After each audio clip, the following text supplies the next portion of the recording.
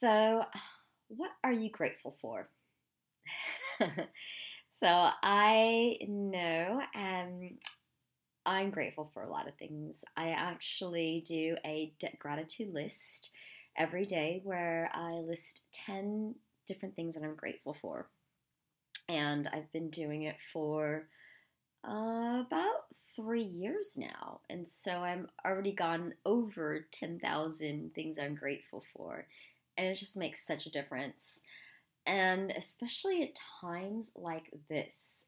So in Sydney, we're in lockdown. We've been in lockdown since end of June, and I think everyone's just going a little bit mental. And it's let's face it, it's just been a crazy few years all around the world, wherever you are, wherever you live.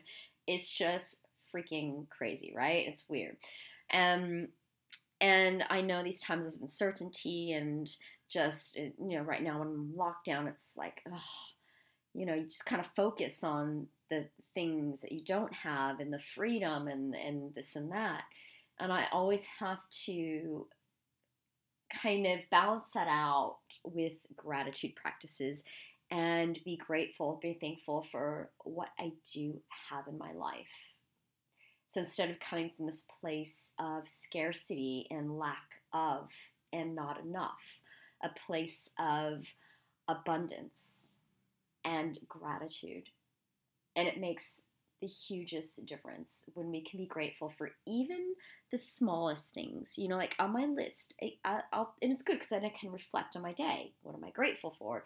And of course, there's the big things: grateful for my health, grateful for my education, grateful for my family, for my loved ones, and yoga. The list goes on and on and on. But even small things, like in day to day life, like I got a free month subscription to Amazon Prime. Grateful for that.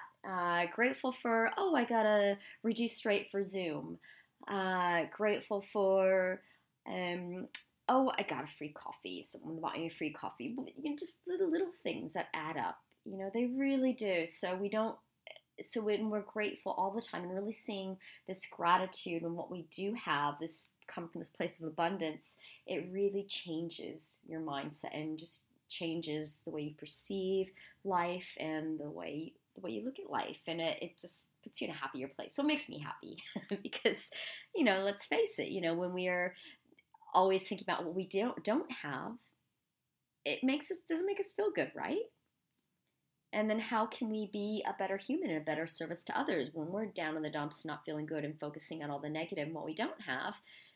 People don't like that. People don't like that energy, don't want to be around us. But when we can be in a place of gratitude and happiness and that that attracts like other people, and it's kind of like a snowball effect. Other people will feel that.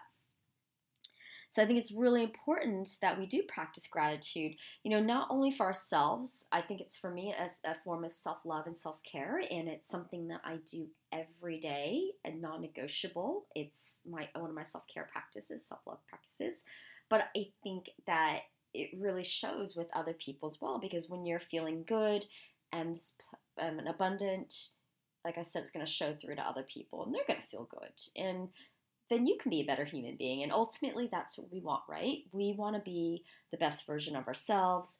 We want to be able to be a better service to others, be the best human possible.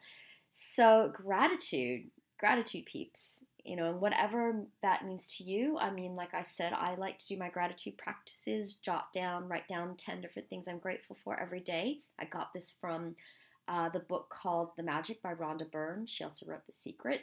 So I've got that from her, and I just kept doing that on a daily practice, as well as my journaling. But it's just helped me so much to just be grateful for everything that I do in my life, and I'm sure in your lives as well, listing everything that you're grateful for.